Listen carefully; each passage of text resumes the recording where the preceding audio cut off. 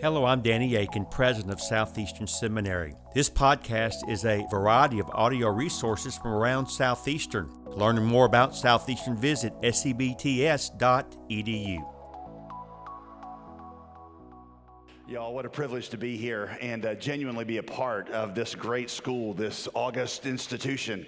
You know, the late Rodney Stark, who was a professor of Christian history and sociology over at Baylor before he died, said in, I think it was one of his last books, The Churching of America, that the single greatest predictor of any denomination or any movement, the predictor of its future, was not how big it was, how much money it had, how great its preachers were. The single greatest indicator was the amount of young men and young women that movement was raising up in ministry. Which is why we are so delighted and so honored to be a part of this and to tell you that without trying to put flattery on any of the administration here or on you, but you really are at one of the greatest places on earth in one of the greatest times of your life as God shapes you and He prepares you. And so we are very, very privileged to be able to do many of those things and others too that Ryan mentioned a moment ago, which brings me to this. This is what I walked into on Tuesday afternoon at our church. Did I put it up there? Or maybe not. Basically a room filled a lot with some Southeastern students, others that are in different points of their life that are meeting with their mentors, ministry mentors. This is our apprentice and residency program. It is one of the most important things that I think we do at our church in light of what I told you a second ago. There's a group of mentors, people like my dad who is here, and other pastors and leaders and elders at the church who just personally take on some of these people that feel called to go to ministry that we can be a part of pouring into them. And so that group, actually, that residency and apprentice program is called the Summit Institute. They actually have a free lunch right after this that they asked me if I would tell you about and tell you that you are invited. It's no obligation. You just show up and at least hear about it. There are a lot of great churches around here. I want to be very clear on that. We are not the only church. We're not the best church. Churches like Faith that led this morning, Imago Dei, who apparently Tony Marita was playing the bass for them. Did y'all notice that? Then of course Providence and Wake Crossroads and many others that are there. So, but if we can be a part of that development process for you, we would be delighted to. It's led by a guy named Mike Calhoun, which I got to know. He led one of a very large ministry called Word of Life Clubs, and then told me several years ago that this chapter of his life, the next chapter, he just wanted to pour into young men and women. And I've always said it's kind of like Nick Saban or I guess Kirby Smart telling you that they want to come and coach your middle school football team, and you just say yes. I don't even need to pray about that. I'm pre-prayed up. Or Ryan, for you, it's like Taylor Swift approaching you and saying that she wants to, something from your world. But anyway, Mike has been leading that program. He actually mentored me when I felt called to ministry back many years ago, and so it just does a great job. We know that our greatest legacy is not going to be in how large we grow as a church. It's going to be how many leaders that we raise up, and so if we can be a part of that in your life, we genuinely would be honored to. It would be among our most important assignments, which leads me to the second thing really quickly, and that is what a privilege you have to have Jesse and Julie and many people of their team. I honestly don't know, somebody that we work very closely with at the Summit Church, I don't know of anybody that I trust more with innovation matched with faithfulness in seeing the Great Commission go forward, sort of a modern day Apostle Paul and apostolic small a team that is out there. The question of have you been called to missions is really, have you had the conversation with Jesse yet? So make your way up to him or one of his team and spend some time with them. And at least, even if God's called you here, hear about what God is doing around the world and how you can be a part of what He is doing. All right, Matthew chapter 4, if you got your Bibles, Matthew chapter 4. I want to talk about something fundamental this morning as you begin this year, and that is how you see yourself. How you see yourself, what psychologists would call your identity. I believe that this might be one of the most important themes that we can talk about in our preaching and teaching right now. You may or may not know this, but the stats on your generation are very discouraging. The rates of anxiety and depression, suicidal thoughts, eating disorders, to say they are skyrocketing would be an understatement. In fact, listen to this. 91% of your generation reports significant psychological symptoms due to stress and anxiety. The Wall Street Journal, in fact, had an article last week about just the unbelievable growth of medication in these areas. Less than one half of your generation, 45%, described their mental health as very good. During your lifetime, the percentage of young adult females who say that they are persistently sad and hopeless has gone from 10% when you were a toddler to over 57% today. Suicide rates of young adults have increased by 30% in the last decade. Since 1950, they have quadrupled. And don't think that because you're raised in a Christian home or even went to a Christian school that you're exempt from that. They say that young ladies who graduate from a private school are 4 times more likely to suffer from anxiety and depression than those that went to a public school. Now, there are a lot of factors behind that, but it is in part because your generation suffers from a massive identity crisis. And that is in part because you've had to deal with forces that no other generation before yours has ever had to deal with. The ubiquity of things like Instagram and Snapchat and TikTok and Be Real reminds you 24/7 of everything you're missing out on.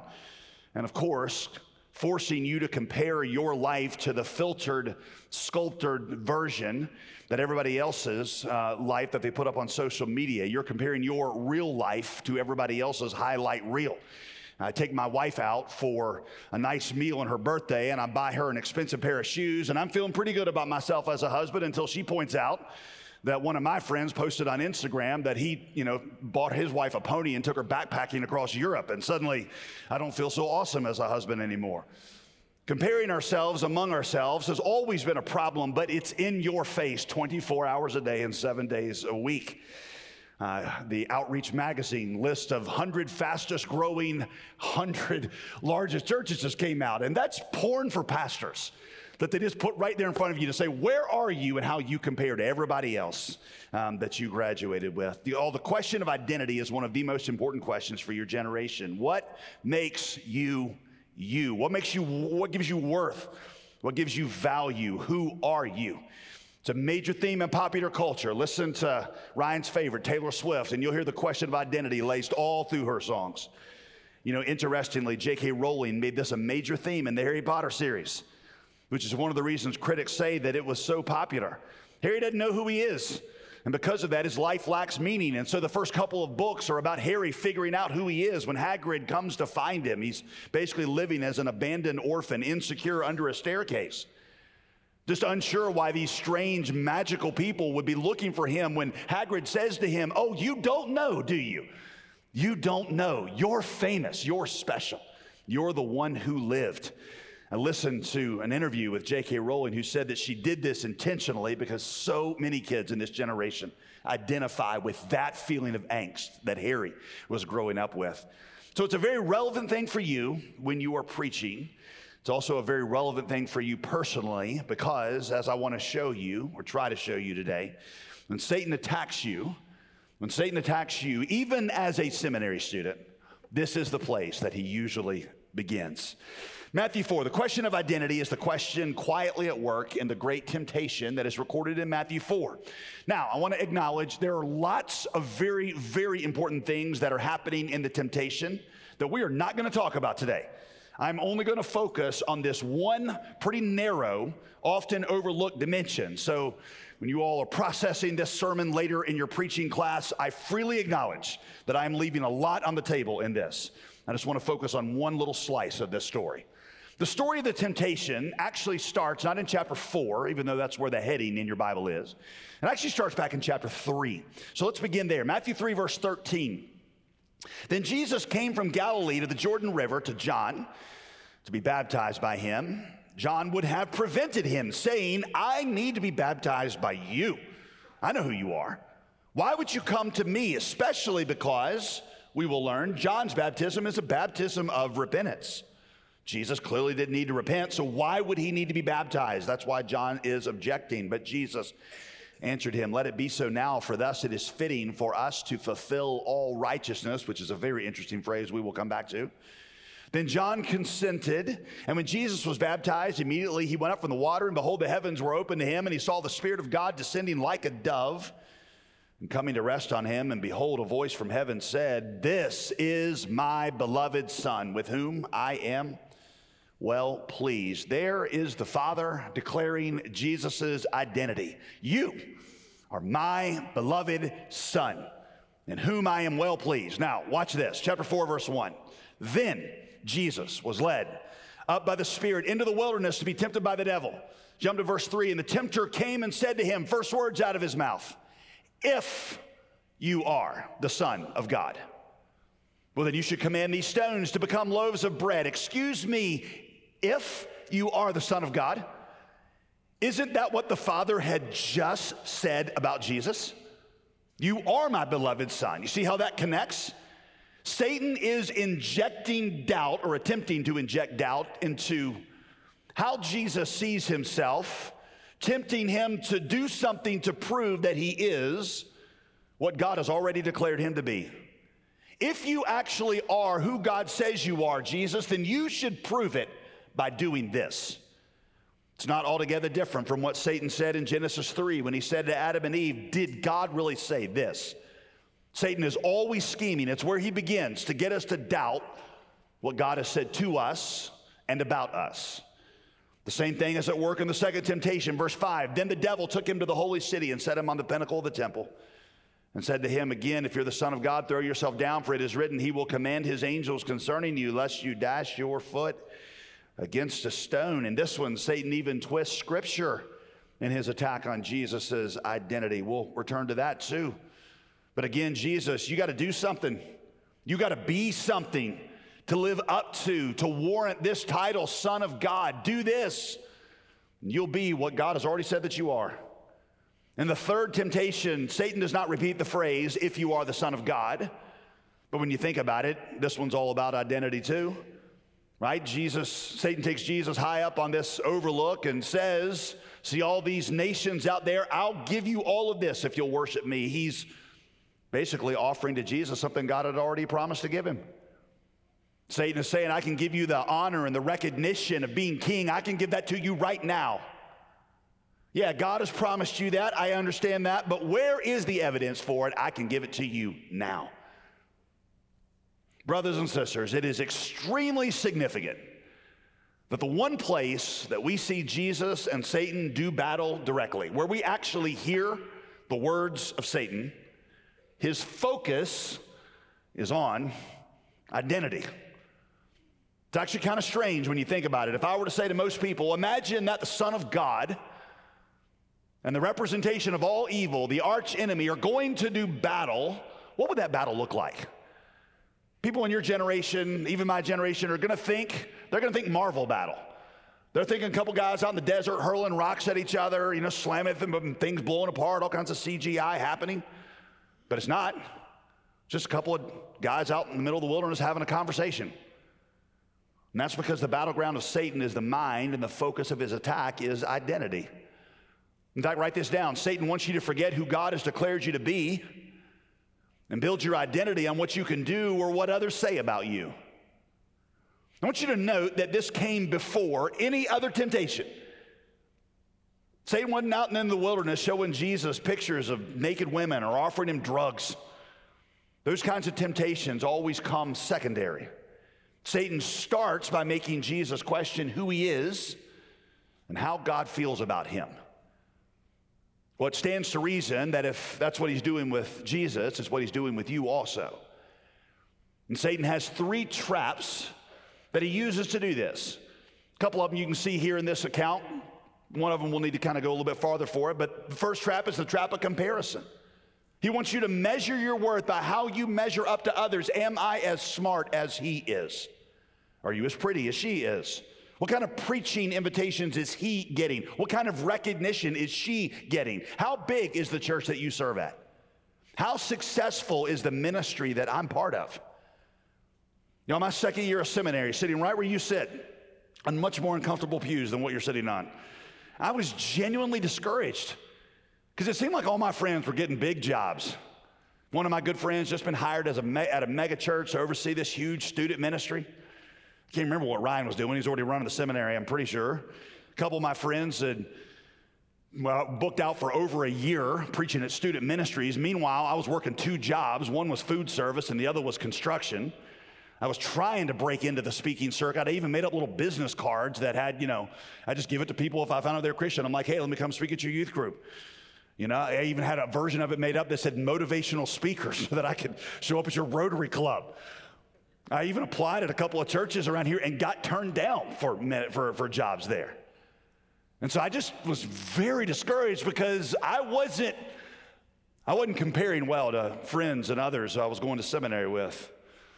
Comparison is dumb for a couple of reasons. One's very practical. You understand this. God's got everybody on different development timetables. I always tell middle and high school students that some of them are like poplar trees. Poplar tree, if you know anything about gardening, that it will plant literally the moment that you put it in the ground. By the time you get back to the kitchen, it's already like 6 inches tall. It's like a weed. Others of them are like the bamboo tree, which shows absolutely no growth for 5 years. And then in the 5th year, will grow more than 90 feet. For you as a seminary student, there are some of you, like Billy Graham, who are going to start huge. There are others who, like Tim Keller, nobody hears of until they're in their late 50s. And that's when they make their biggest impact. Not that the point that the measure is becoming well known. The point is that you just don't know. Stop comparing yourselves. God used Gideon immediately. Moses, he sent into the wilderness for 40 years. David, he sent back into the pasture for at least 7 years. Paul, he sent into the desert for about 17 years. So don't compare yourselves.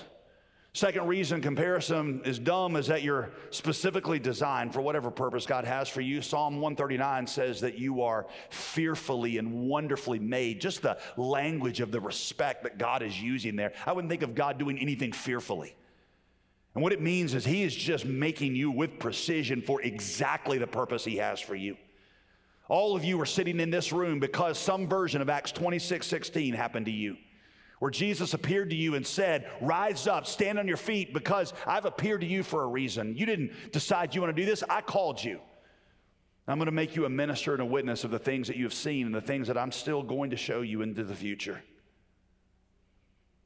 In Jesus' parable of the talents, the servant who invested and multiplied his 2 talents got the same commendation as the one with 5 talents, even though he yielded less than 50% of the output. The measure of your life is how faithful you were to the assignment God gave you. I promise in that final moment, hearing well done, good and faithful servants is going to matter far more than the size of your ministry and how it compared to somebody else's. Satan's second trap is the trap of competition. That's the kind of person that only feels good about themselves when they win. You're the kind of person who always has to win, always has to be first, in order for you to feel good about yourself. Now, let me be clear so we don't over-spiritualize this. Competition can be good. It can bring out the best in you. But when competition becomes a means to create or maintain a self-image, then it becomes deadly and it brings out the worst in you. Are you the kind of person who cannot stand to lose at anything? In fact, one of my favorite movies, it's an old movie. It's called Chariots of Fire. How many of you have seen that? It's like a 1970s one. Surprising. It's actually amazing. So you got 2 guys in there who are sprinters, both headed to the Olympics. One of them is a Christian, and he runs to the glory of God. And what characterizes his running is freedom and joy. In fact, it's got that, the goofy posture that he has when he runs with his head back, because he runs from an overflow of joy. And if he has to stop running, he doesn't care. He's just doing it because it's a way of glorifying God. The other guy, Harold Abrams, runs because he's trying to prove himself. In fact, in one of the crisis moments of the movie, he says, I've got 15 seconds to prove my worth and my value. For many of us, every competition we enter is, I've got 15 seconds. I've got whatever time it is to prove my worth. It's almost like, think of yourself as a swimmer who's about to swim. And as you stand on that platform, waiting on that gun to go off, you're going down the lane of that pool. And at the other end, there's a banner at the finish line that says acceptance. And I got to get there, and I got to beat everybody else there, because unless I'm first, unless I get there, then I will not be accepted.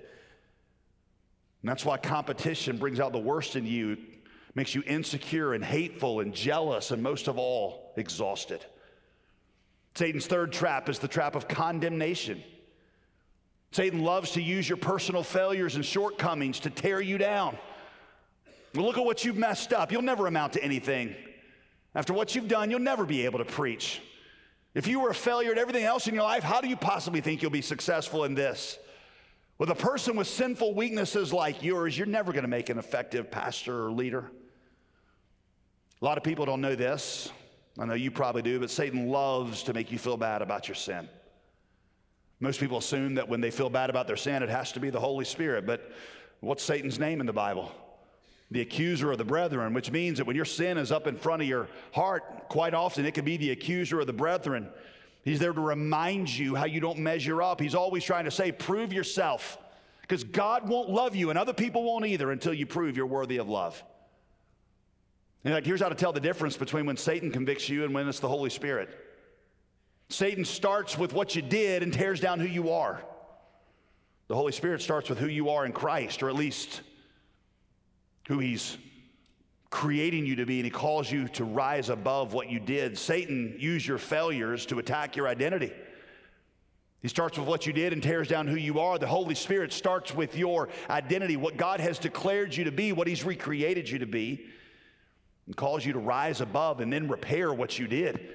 Satan drives you away from the words of Jesus. The Holy Spirit's always going to drive you to them. In fact, I saw this unfortunately played out in the lives of two of my daughters several years ago when they were 6 and 4, my two oldest daughters. My oldest daughter, Karis, has always had a problem with timidity. She's actually very competent at lots of things, but she just doesn't like to try new stuff. And I was concerned as a dad, especially your first kid, because you always ruin your first kid because you're way too obsessed about him. And so my firstborn's in here. Yeah, you were ruined. And so I was always like pushing her. I'm like, why don't you want to ride the roller coaster? I mean, you're old enough. You should do this. I don't want to ride it, Dad, but you should. Because where are you going to go in life if you don't learn to do hard things? We had lots of little talks like this. It was super helpful for her. And so we were, the two of them were in the back of the car, strapped in the car seat, and we're on our way somewhere, and we were going to do something. And I just slipped in there like, oh, there's a really cool roller coaster ride. And I see her face kind of blanch, and she looks down, and she's, Daddy, I don't want to ride. I don't want to ride. I'm scared, Daddy. I'm scared. And I said, you got to stop being scared, Karis. Because if you don't overcome that fear, you're never going to do anything in life. She said, I know, Daddy. She was, sometimes I think I'm just a big scaredy cat. And I said, yes, you are a big scaredy cat, and you're going to have to choose to overcome that.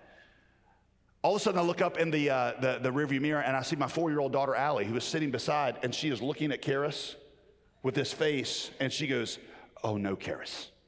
You are not a scaredy cat. You are my big sister. And you can do anything that you put your mind to. And I thought, great, she's the Holy Spirit and I am the voice of Satan, is how this has all worked out. Satan wants you to build your identity on how you compare to others, how talented you are, how well you've lived, anything except what God has declared over you in the gospel. By contrast, God gives identity as a gift. God declares Jesus' identity over him before the temptation. Before he'd passed all these tests, God already says it. And that declaration was the strength by which Jesus overcame Satan's temptation. It's because he knew God was his Father. He knew God was pleased with him, that he didn't have to prove himself to overcome Satan. The same thing is true for you. Knowing your identity is what gives you the power to overcome. In fact, let's go back to our little swimming platform. Except only now I want you to take that banner of acceptance and don't put it at the finish line, put it on the platform on which you're standing. Acceptance is not what's waiting for you at the end, it's the platform that you jump off of. Awareness of God's acceptance, awareness of your identity is what gives you the ability to live the Christian life. Maybe one of the best examples of this is that story in John 8 where the woman is caught in the very act of adultery. You know the story, that she's brought there, caught in the very act. Everybody wants to stone her. Jesus looks at them, drops down, starts to draw in the dirt, says, let he who is without among you cast the first stone. They all stare at each other awkwardly, drop their rocks, and go home. And now it's just Jesus and the woman. And he looks at her and says, woman, where are your accusers? And she said, Lord, there are none. And he said, neither. What always fascinates me about what he says is the order in which he says it. Neither do I condemn you, go and sin no more. What fascinates me is that instinctively, I would almost always reverse those. If you go and sin no more, you got a second chance, then God won't condemn you.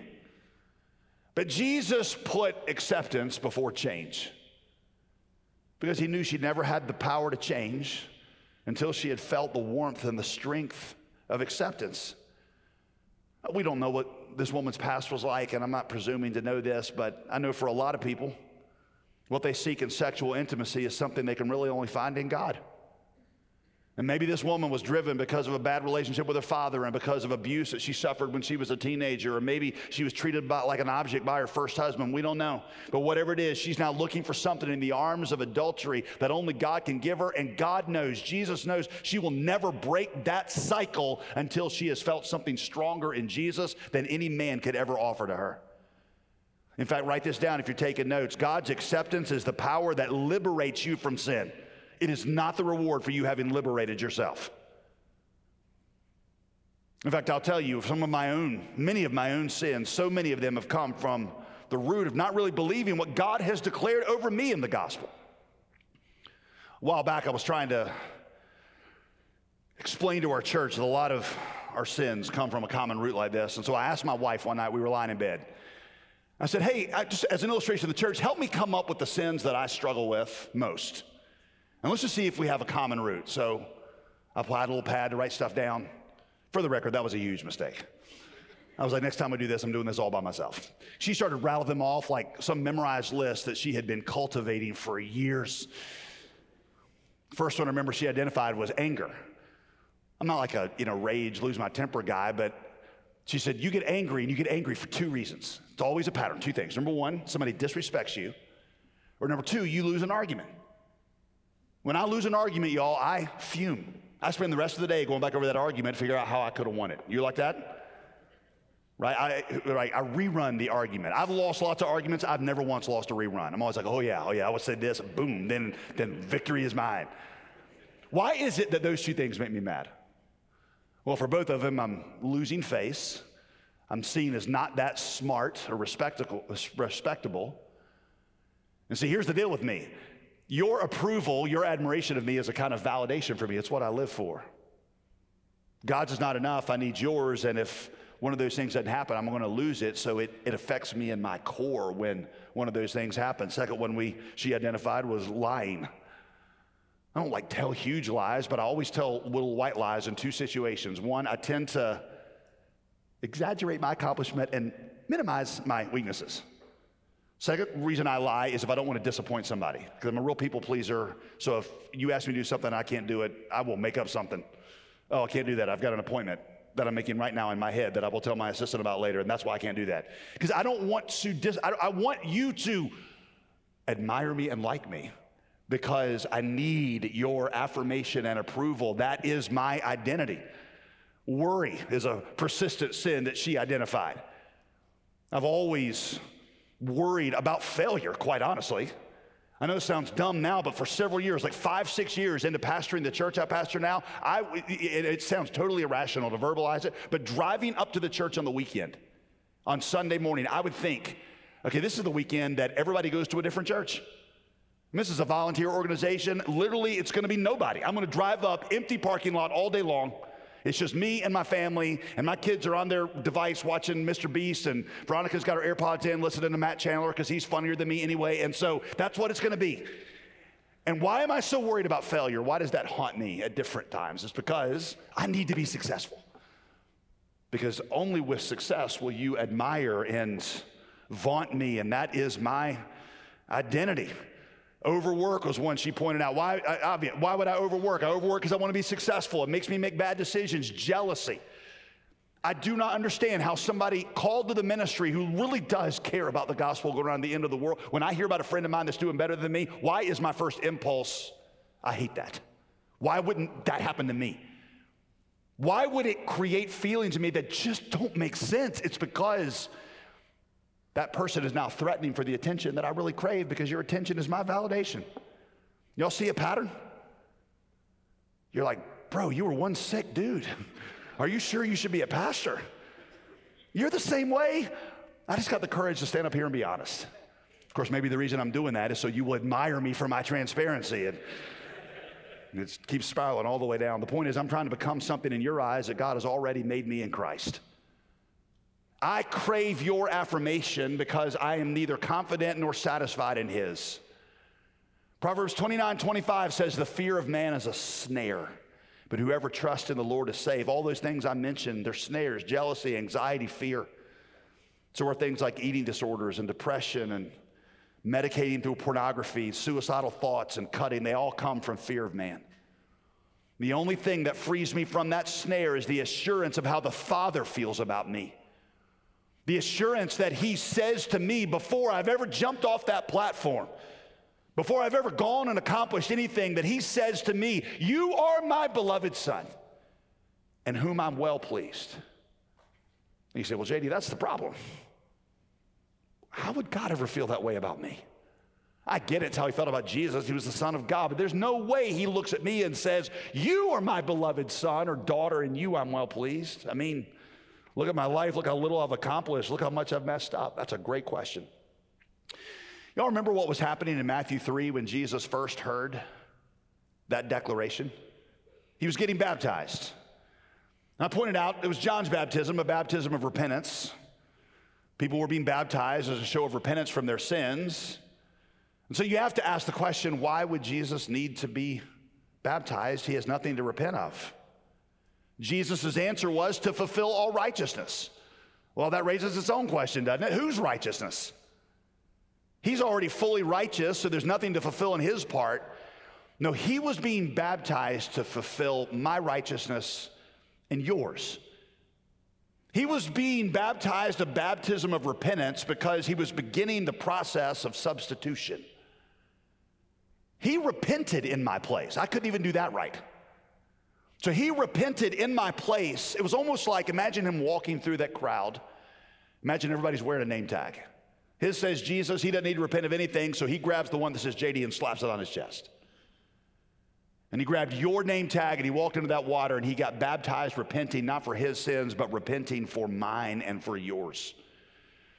The gospel is that God made him who knew no sin to become sin in our place. He took my sin and went through a baptism of repentance and then died under judgment in my place. And we got his position of favor, and that means everything that Jesus heard is actually what comes to me and to you. So yes, I have heard, well done. I have heard, you are my beloved son in whom I am well pleased. When God sees me, he sees the perfect life of Jesus. I have this position, I have his power at work inside of me. So the question, what's your identity? If you're a believer, you can say, well, I'm not the summation of my talents. I'm not the size of my church. I'm not how many people know my name. I'm not the size of my Twitter following. I'm not my potential. I'm not how I compare to others.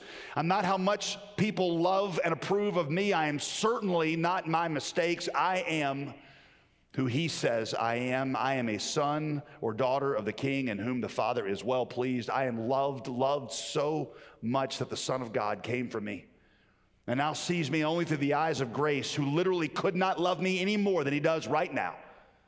I am complete in Christ. And that means I've got a purpose. That he's appeared to me for a reason, to make me a minister and a witness of the things that I've seen and the things he's going to show me. I'm forgiven, restored, redeemed, made alive, a new creation, a co-heir with Christ, seated in the heavenly places, filled with his power, commissioned by his Spirit, appointed now to walk in blessing and to be a blessing to others, in whom all the promises of God for me are yes in Christ Jesus, an unqualified yes, and in whom there is no shadow of turning at all for me, that he is constant good for me all the time, in all places, and all situations. And if I got his approval, and if I have his favor, and his power works inside of me, then who cares what anybody else says? If he right now is saying to me, my beloved son in whom I'm well pleased, then who cares what a bunch of no account earthlings think of me? No offense. One of the many jobs I had in seminary was I coached a little soccer team not far from here. It was a middle school team. And it was one of the greatest experiences of my life, and also one of the weirdest. So the first year that I coached, we made it all the way to the semifinals. These little club teams and tournament. And this was my first year coaching, and I thought, the Kirby Smart of coaching has now arrived. And so my guys, they were a special group of guys, and the problem they had was aggressiveness. And so I used to make them, before the game would start, I'd make them all spit on the ground, rub dirt, and make mud, and then cover themselves, like literally their faces would streak themselves with mud. And then put their shirts back on, because I'm like, I need you guys to be aggressive. So we won, undefeated the entire season. Go into the last game, or the last game that we played was the semifinals. And we never played at a stadium under lights. This was a big deal for us. First time we go out there. Ritual commenced. Off come the shirts, like right in front of the other team. I look back now, I'm like, this is really not healthy. They take off their shirts. They're spitting on the ground. They're wiping dirt on their faces. They're yelling. They're beating their chest. They put their jerseys back on. They took the field, and we got killed. This team we never played before, and the score didn't reflect it, because we only lost 3-1. But it was just one of those teams where, like, they always had control. And the main problem was that they had this one player on their team. This is a very important detail. And she was awesome. And my little chauvinist had never played a girl. And she was like Michael Jordan with a soccer ball. I mean, literally, whatever she wanted to do, she could do. And so she'd scored the first 2 goals. And she comes, and I was like, it was like 15 minutes left to go in the second half. And so I pulled out our best fullback. His name was Tripp, ironically. And I said, Tripp, I was like, that girl cannot take any more shots on goal. I know, Coach. I said, you got one assignment for the rest of the game. You understand me? He said, yes. I said, I'm going to put you back in this game. She is your assignment. I don't care what else happens on the field. That's not your responsibility. She is your responsibility. You understand me? He said, yes, sir, Coach. Tripp, I don't care if the guy next to you bursts into flames. That is not your responsibility. You understand? Yes, sir, Coach. I said, you go back in, and if she steps foot in the penalty box with that ball, your one assignment is, I need you to take her out. He said, oh, yes, sir, Coach. I said, no more shots on goal. He said, yes, sir. He turns around, runs back on the field. He gets about 10 feet from me. I was like, Tripp, do it legally. Because we'd worked on this. That's a, slide tackle. So, yes, he says, okay. So we turn around. 3 or 4 minutes go by. I've honestly forgotten what I said to him, because she comes down the right side of the field. She goes through our left fullback like I don't know what happened, but he's in the fetal position crying for his mom. And then she comes in, and she does some kind of, like, the stopper was the last one, and she did some kind of juke move on him. And then it's just her and the goalie, and she pump faked, and the goalie just jumps out of the picture with her pump fake. And it's just her and a wide open goal. And I'm like, that's it, in the game. All of a sudden, out of the left side of my peripheral vision comes this, our team wore orange blur, it was like he had a tractor beam locked on her, and I was like, just kind of, it's sort of like slow motion. And she, is in pull back in beautiful soccer position. He hits her from behind. I mean, just full spread eagle position, completely from behind, just was like a mushroom cloud. And there's like, blood, hair, cleats everywhere. No blood, but it was ugly. And it was one of those moments where it was like the whole field just went quiet, like, there's no way that just happened. And then it was like at once, everybody kind of snapped back into life, and everybody was mad, but for different reasons. Their team was mad because they thought we tried to take out their star player. The referee's mad because he's like, red card for sure, but does this kid need to be arrested? Our team is mad because they know they just handed this team a penalty kick in the penalty box, which they're definitely going to score on. Our parents are mad because they think psycho coach has sent in this kid to take this little girl out. I'm mad because I'm like, what in the world? So at this point, I'm feeling all these eyes on me, and the only one who's not mad or disturbed at all is Tripp. He stands up, like oblivious to everything that's happening. He stands up, dusts himself off, reaches down like a perfect little gentleman to help this girl up, just helps her up, makes sure she's okay. Then he turns around 180 degrees. I kid you not, and goes like this. He turns around 180 degrees, he goes like this at me. And I was like, now at this point, I'm really feeling like lawsuit. This is about what to happen. So I'm like, Tripp! Referees, we're looking for his cards. I'm like, get out! I pull him out of the game. He comes running over, just innocent, looking up. And he gets about 10 feet from me, because I know this is a performance for all the parents. And I said, Tripp, what is wrong with you, son? I said, Tripp, where's your brain? Point to your brain. His perfect little innocent 12-year-old face, he kind of points, at his head. And I said, Tripp, what are you thinking? And then he got this indignant look on his face, and he said, Coach, you told me to take her out illegally. Illegally. He thought the last instruction that I'd given to him before he ran onto the field was, hey, make it nasty. Now, here's the thing. He was a good enough player. In fact, I'm sure he went on to play somewhere else, but he was a good enough player that he knew what he was doing was going to get him in big trouble. He knew he'd probably get a red card. He knew he'd probably get thrown out of the game. He knew they'd get a penalty kick. He knew he might get jumped after the end of the game by the other team. He knew all that. But the thing that's always stuck with me about Tripp and that moment is he didn't care about any of that stuff. He cared about the one person that he turned around and looked at after the deed was done. Right? Because in his little warped 12-year-old brain, if coach is happy with me, then everything is going to be fine. If coach is approving of me, that's the only person in my universe that matters. Now, why would I tell you that story? It's because you should look at the Father the way that Tripp looked at me. Because it really is, if God is for you, then who cares what anybody else thinks? He loves you. He stands behind you. He's promised to use you for good. 1 Peter says that when Jesus was reviled, when he was threatened, he didn't do those things back, but he committed himself to the one who judges justly. And Jesus had a whole lifetime of saying, I don't need your validation because I am who my Father says I am, and that makes me free. And I can run with joy. Your identity is what the most important person in your life thinks about you. That person for Jesus and for you must always be the Father. I am who the Father says I am. Why don't you bow your heads if you would? Our worship team's on their way back up here. Father says to you, with head bowed and eye closed, he says to you right now, if you are in Christ, you are my beloved son or daughter, in whom I'm well pleased. Neither do I condemn you.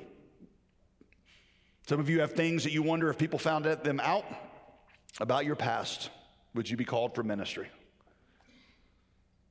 He says, neither do I condemn you. Go and sin no more. You may have some restitution to make. You may have some confessions. You may have to come clean, but neither do I condemn you. Go and sin no more. Can you embrace that? I know it's gospel 101, but I am who the Father says I am, and I am everything that he says I am. Gospel 101, but like Martin Luther says, to progress in the Christian life is always to begin again, to come back to your identity. Father, we give you praise. We give you help. We ask for help, and we ask you, Lord, that you make our identity so large that it crowds out all the other voices. We pray in Jesus' name. Amen. Thank you for listening to this podcast. Consider giving to Southeastern Seminary online or visiting us for a preview day. For information on how to give or sign up for a preview day, visit sebts.edu.